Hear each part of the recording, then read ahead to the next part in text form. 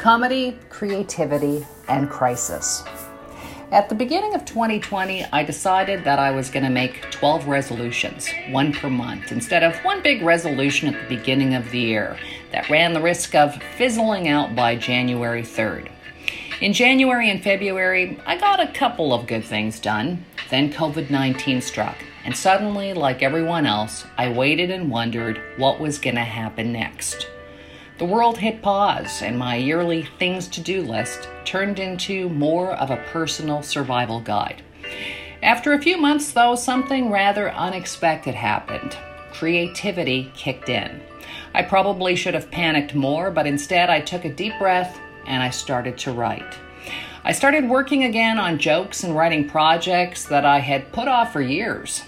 There must have been something in the air because so many people that I knew had felt the same way. They were writing, they were creating, they wanted to collaborate. Now, since the beginning of time, creativity and stress seem to have gone hand in hand. When the cavemen heard an unknown noise outside of their cave, naturally their first reaction would have been fear. However, when the dreaded monster turned out to be a tiny creature instead, everybody probably laughed out of relief.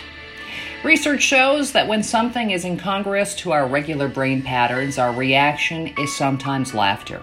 When a punchline zigs instead of zags, we laugh. Take my wife, please. Hilarious.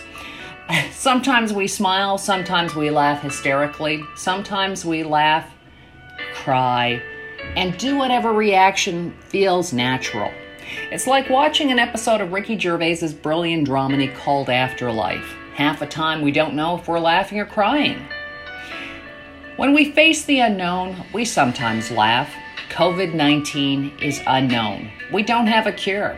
Add that to global warming, pollution, protests, unemployment, Trump, and never-ending Zoom calls, and you've got a real comedy extravaganza. Not. Over the past 4 months, I've had snickers, cry laughs, belly laughs, and laughs so maniacal that I'm surprised someone didn't slap me across the face. No, not everything is funny. In fact, right now, some things are pretty damn terrifying. But if we want to keep moving forward for ourselves and others, if we want to help, if we want to contribute, then we have to stay engaged. The best way of ensuring that happens is by keeping our right, bright, creative brain happy. Yes, 2020, we're mad as hell, and we're going to type, write, sing, dance, joke, paint, and perform about it. I know I might not be the next Tina Fey, Carrie Fisher, or Nora Ephron. In fact, I'm probably a few lines away from all work, no play makes Jude a dull girl. And that's okay, because I've always maintained that I would rather pee my pants laughing than pee my pants from fear. Until next time, I'm Judy Croon. You can check me out at judycroon.com.